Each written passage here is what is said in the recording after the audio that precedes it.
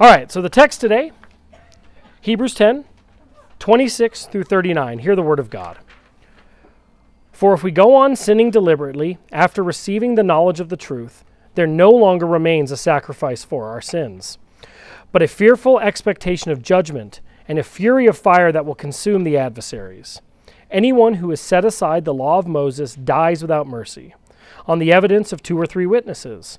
How much worse punishment do you think will be deserved by the one who has trampled underfoot the Son of God, and has profaned the blood of the covenant, by which he was sanctified, and has outraged the Spirit of grace? For we know him who said, "Vengeance is mine, I will repay." And again, the Lord will judge his people.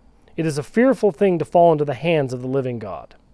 But recall the former days when, after you were enlightened, you endured a hard struggle with sufferings, sometimes being publicly exposed to reproach and affliction, and sometimes being partners with those so treated.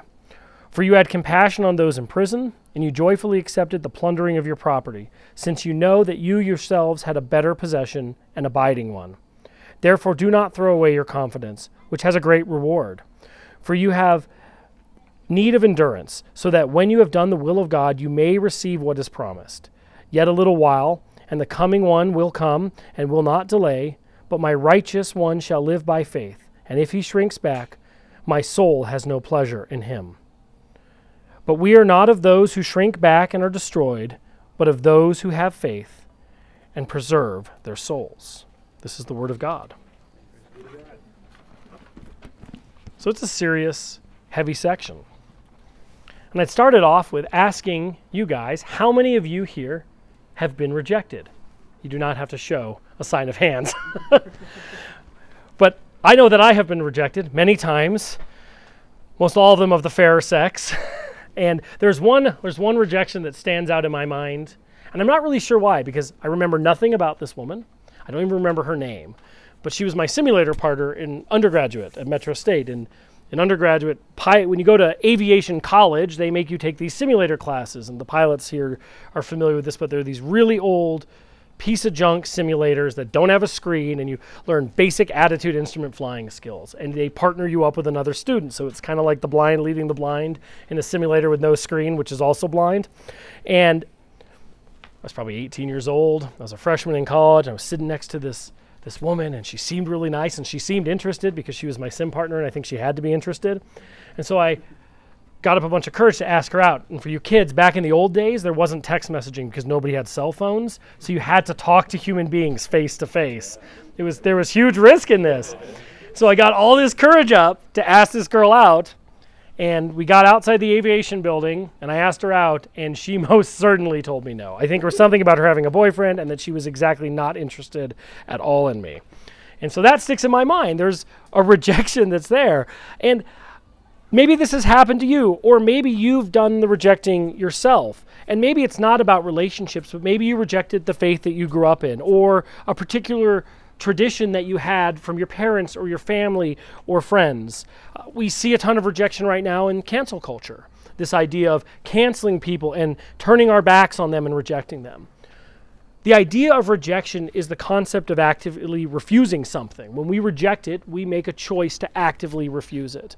We refuse to consider or accept the thing that we are rejecting. We effectively just turn our back on it. It's no longer part of our life. And so rejection is nothing new. We all have either been rejected or done some rejecting ourselves. But rejection is going to be the focus of what we're really going to dig into in this passage today. Last week we spoke about accepting Christ, and then the assurances that we have because of our acceptance for Christ. So it only makes logical sense that if there are assurances with accepting Christ, there must be consequences if we reject him. And so after 25 verses in this beginning section in chapter 10, discussing Christ's ultimate sacrifice for all who believed, and then the assurances that come from having faith in him, the author digs right in and tells us what happens if we continue to live in sin. And it may be one of the most serious passages that we're going to come across in the Bible, because the consequences of this rejection are life-altering. So verse 26, "For if we go on sinning deliberately, after receiving the knowledge of the truth, there no longer remains a sacrifice for sins."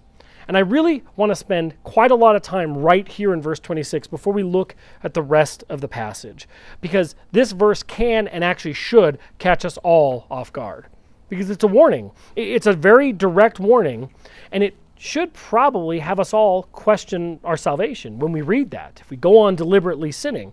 And I think that's actually a good thing. And so before everybody stands up and leaves and runs away, just hear me out. If you have saving faith in Jesus, you're saved forever. We call this the perseverance of saints. The concept means that God does not remove his blessings from those who have turned their faith over to him. You do not fall out of salvation with God. So then what does this verse and then this whole section here actually mean?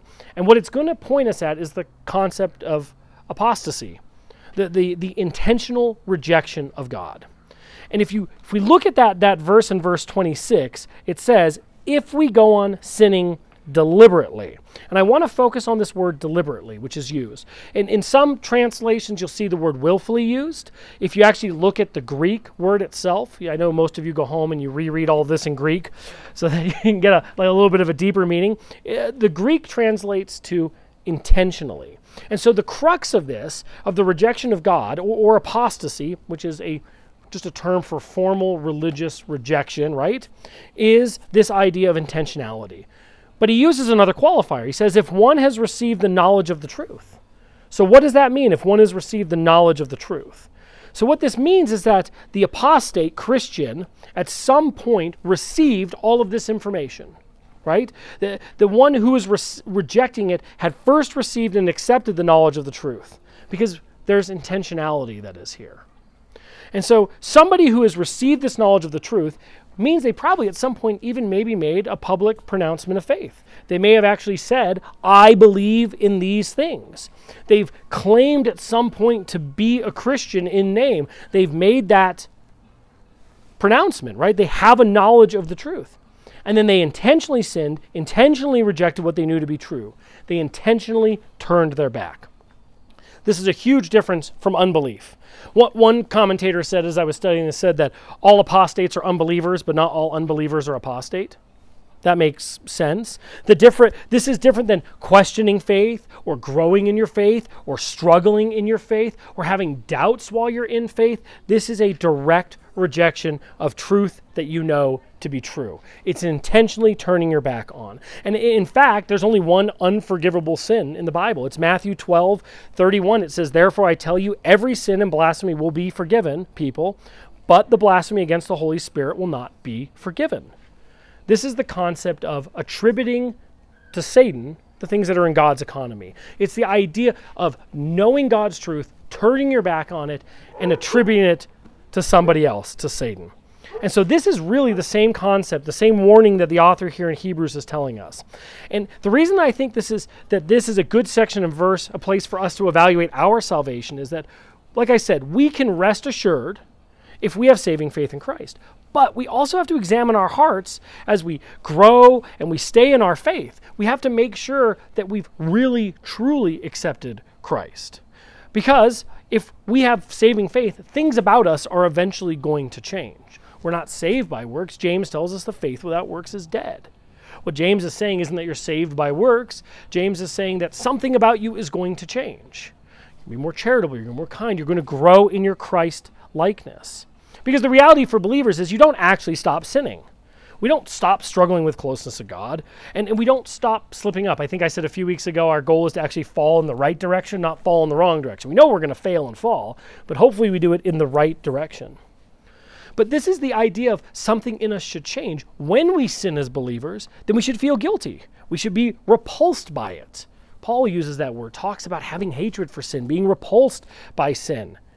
We should be driven to a place of acknowledging it, repenting from it, asking for forgiveness, and then trying to set up safeguards from preventing us from falling into that same trap again, knowing all the while that we are forgiven.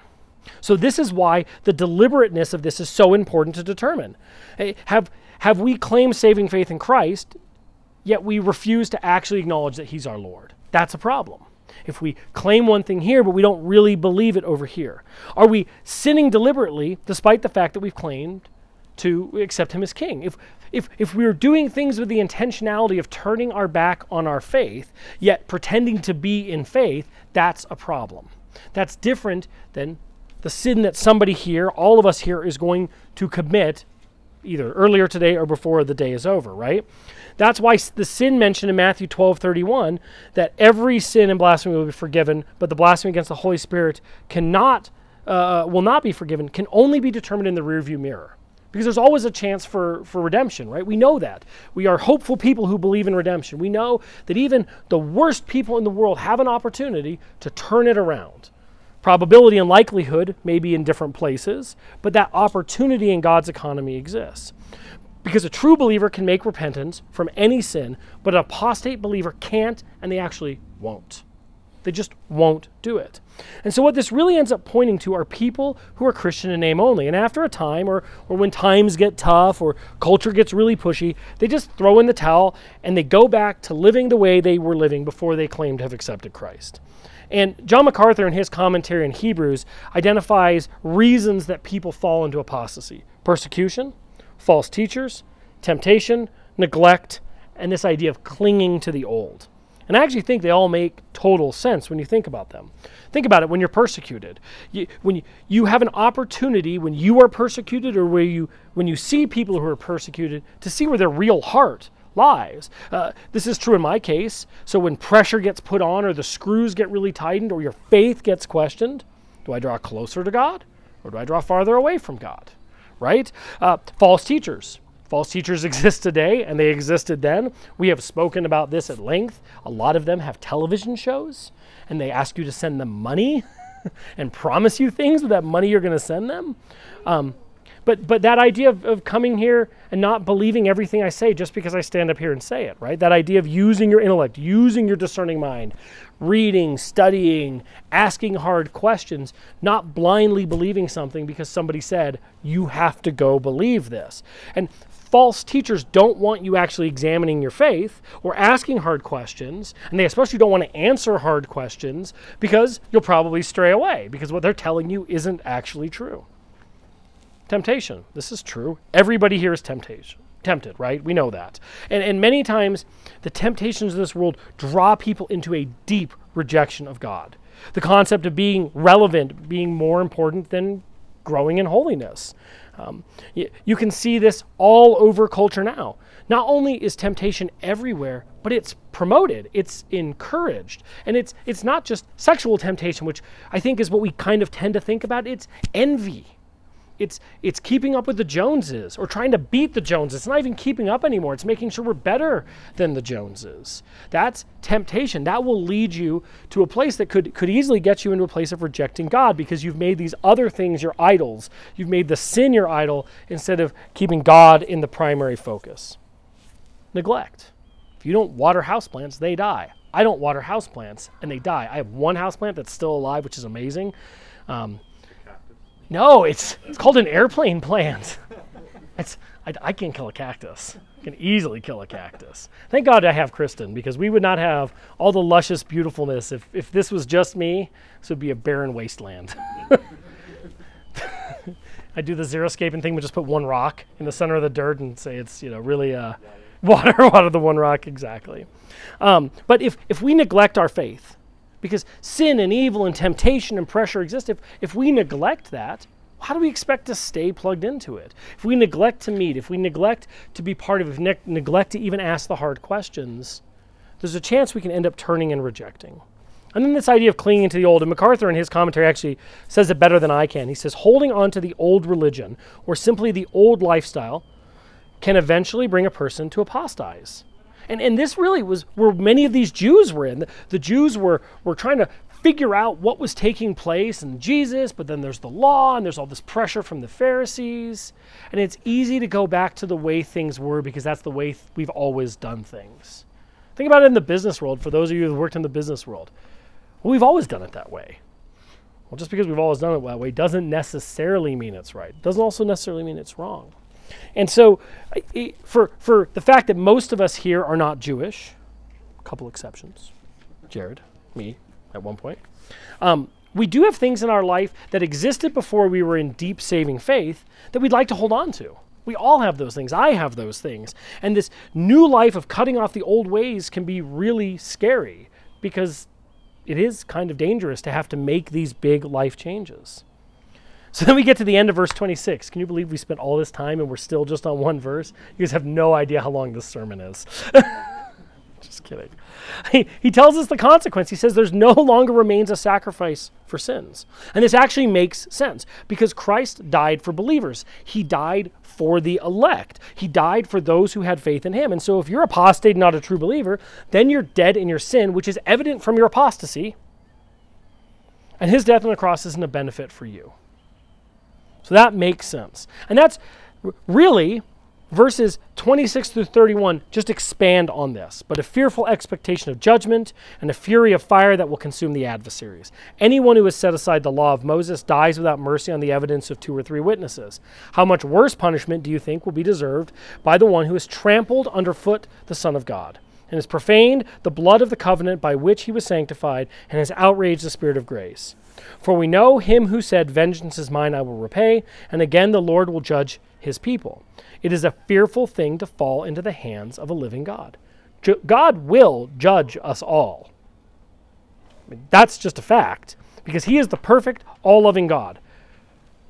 And so the fact that he's going to judge us, and the fact that he loves us, that he's the perfect, loving God, doesn't mean that he's not going to hold us accountable for the things that we've done. Of course he is. He wouldn't be loving and kind if he didn't hold us accountable. Parents, you have to hold your children accountable.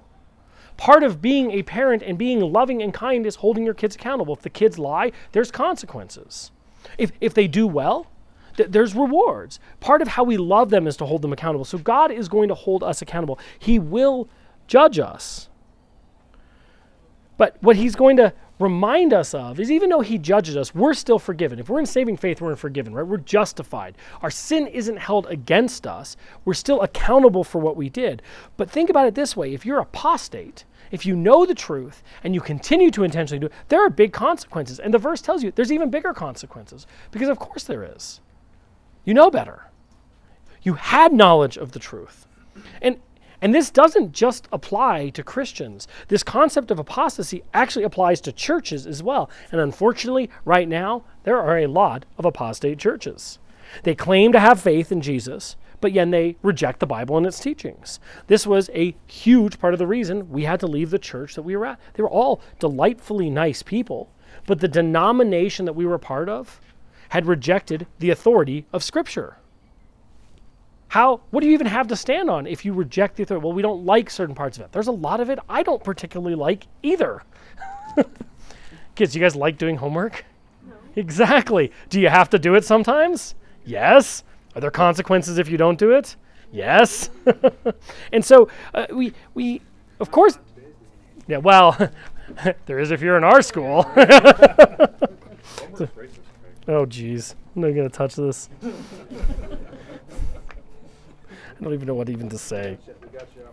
Nah, it's okay. I can come back on the trail fast. But part of the problem was, so this church that we belonged to, or I worked at, they asked me to pursue ordination, which is what I'm going to be working on pursuing now through our the Anglican church that we're in.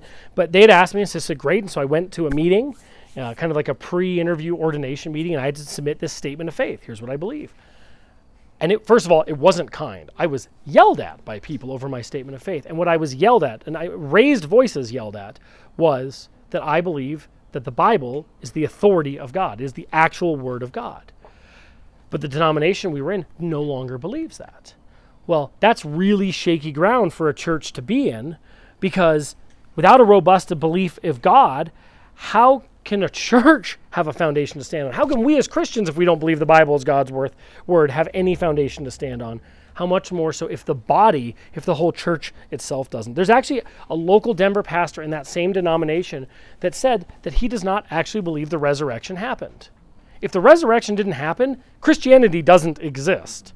It all hinges on that actually happening. Either Jesus did come back from the dead or he did not. And both have consequences. If he did not, then this doesn't really matter and it's all just kind of pretend. But if he did, it means that this is authoritative because it's an accurate representation. And I believe strongly through faith and research and evidence that he did. knowledge and wisdom. So, but can you imagine that? So this pastor says that to a church congregation. That's apostasy. That's a church that is an apostasy. And I think that the scary place for the apostate isn't just the punishment. It's the fact that they will suffer greater than the unbeliever. And we said this earlier. The reason that will happen is because they rejected what they once knew to be true. And the unbeliever will live a life riddled with anxiety and stress and a lack of peace. But the apostate lives a life of spiritual destruction at a much higher level, I think, than the unbeliever does. I think unbelievers can be in a place of spiritual destruction, but it's a different level of spiritual destruction when you turn your back. And if you want to see what this looks like, John Piper, who's a very famous Baptist pastor, wrote a lot of books. He wrote a book that was very famous called Desiring God. His website is called Desiring God.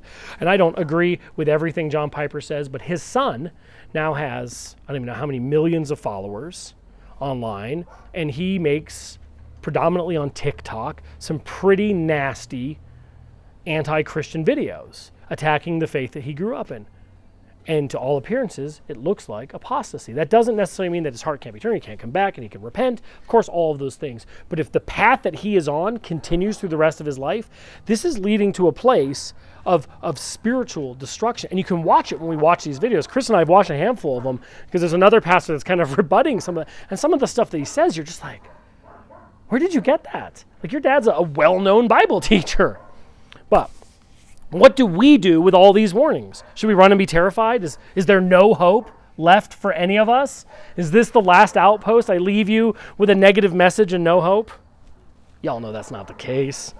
The dog is really upset about something. Amazon again. Shouldn't be. My shoes. Your shoes? I don't think the dog's mad about your shoes. No, we know this is not the case.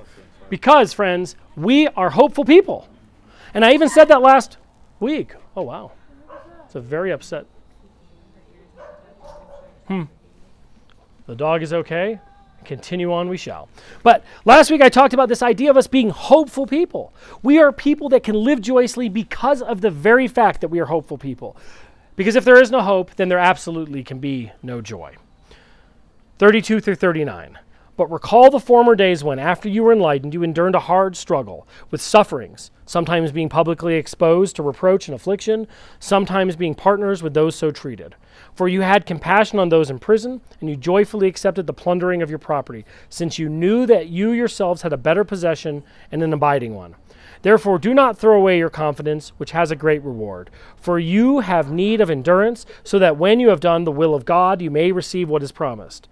For yet a little while, and the coming one will say, and will not delay, but my righteous one shall live by faith. And if he shrinks back, my soul has no pleasure in him.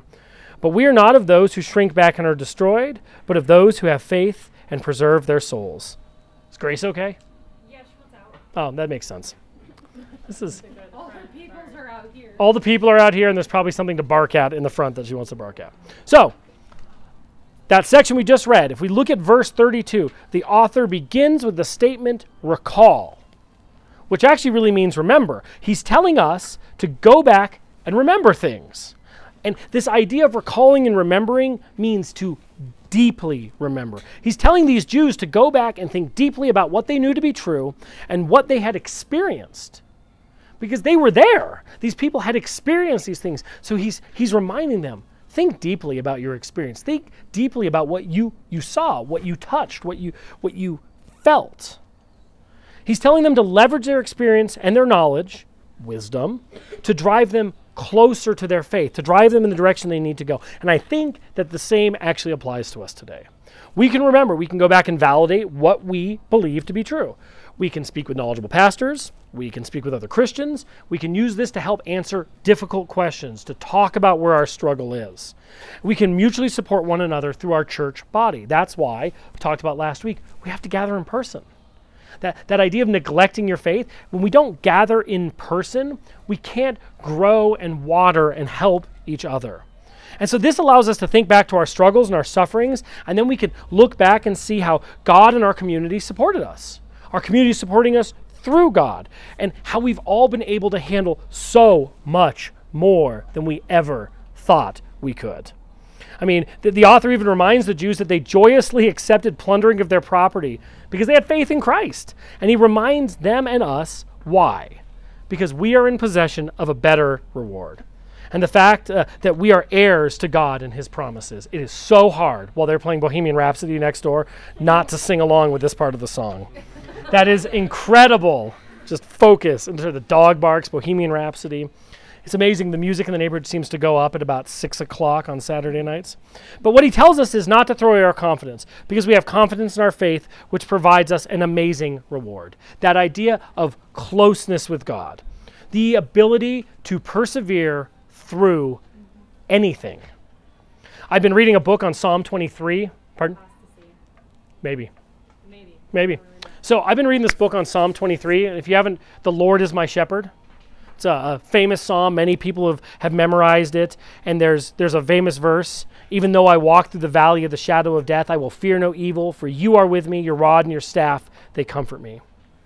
See, the secret is the actual true believer never walks alone, even if there's moments when you feel like you are. Christ is with us in all of our sufferings, and we don't actually lose any hope. We don't sink into pits of despair because God's with us. But for the apostate and the apostate church, there's no actually any longer hope. Because the hope has been turned from God back into hoping in ourselves. And how does hoping in ourselves actually really work out? There is no such thing as a self-made person. There are gifts that have been given to you that have allowed you to succeed, that God provided unique to you. But when you put all of your hope and your trust back in yourself, especially after you've received this gift of the knowledge of the truth, it never actually goes well. And this week was a rough week. I received some news. A guy, where's Swathwood? It's an Alpha Theta Rho guy. Killed himself last month. I'll tell you about it afterwards. 54 years old, killed himself on his birthday. Left a wife and 2 kids. 3 months earlier, a friend of mine, 50, killed himself, left 3 kids and a wife behind. This has been a really sad year for some friends in my age demographic, guys in my aviation community that have committed suicide. And I get it. I understand the pit of despair that can lead somebody to a place where they believe that suicide is their only option. But in our world of faith, we have a God that loves us, and he wants to be in communion with us. He wants to bring us into his embrace, most especially when times are so hard and suffering gets so difficult. Because he wants to carry us. He isn't here to abandon us. He's here to love us. And what I will promise all of you, friends, is that life as a believer will be hard, but it is never so hard that this idea of suicide is your only option or even an option. Because no matter how painful it gets, no matter how hard it is, God loves you and he's there for you. And if any of you ever get to this place, a place of deep darkness or despair where you feel like you can't get out, your community here loves you, I love you, we will care for you, and we will help you. Because that's how we help each other. That's how we live out God's Spirit, is we live that out in action, in loving one another and caring for each other. And the reason I mentioned earlier that it is good that we evaluate our salvation isn't because we need to live in fear of a God that is going to smite us. It's not how it works. But we do have to be aware of where our hearts are. We must evaluate our hearts and ensure that they're genuine, that our faith and our love of God is genuine. And if you're struggling about that, I'm here to help you with that discernment process. If you're trying to figure out where you are in that process, or if you're in saving faith, we can talk about it. That's part of what my role is as a shepherd, is to help you through that. Because we have to be aware of the sincerity of our faith, not just the depth of our sin. Because remember, we are forgiven for our sin if we have faith in Jesus. Even the sin you committed today, it's not a free pass to go about and sin as you need, but it's an acknowledgement of salvation as we continue to grow in sanctification, as we continue to grow more Christ-like. A prayer that I pray, it's in a prayer book from St. Augustine that I really like. It's just simple when I'm struggling. It says, Lord, I believe, help my unbelief. Lord, I believe, help my unbelief.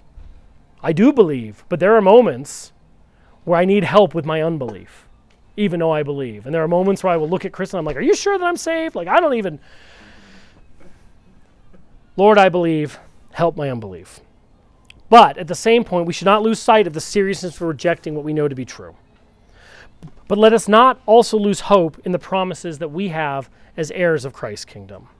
And I think that the author's final words in this section get to bring us peace and comfort in verse 39. But we are not of those who shrink back and are destroyed, but of those who have faith and preserve their souls. Family, this is the most beautiful part. We are not of those who are destroyed, but we are of those of faith, and because of this faith, our souls are preserved. But it is only preserved if we have fully responded to God's call and then accepted Christ as our Lord. We must not reject it. And we are God's people. We are his children. We are his adopted children. He loves us. He forgives us. He cares for us. And you know what the really great thing is? There is nothing that can destroy us. Nothing. There is nothing in this life that can actually hurt you. It can hurt, but it can't destroy you. Romans 8:31. It's what I have inscribed on my Apple Pencil because I love this verse so much. The Apostle Paul says, "What then shall we say to these things? If God is for us, who can be against us?" It's good stuff. Let's pray.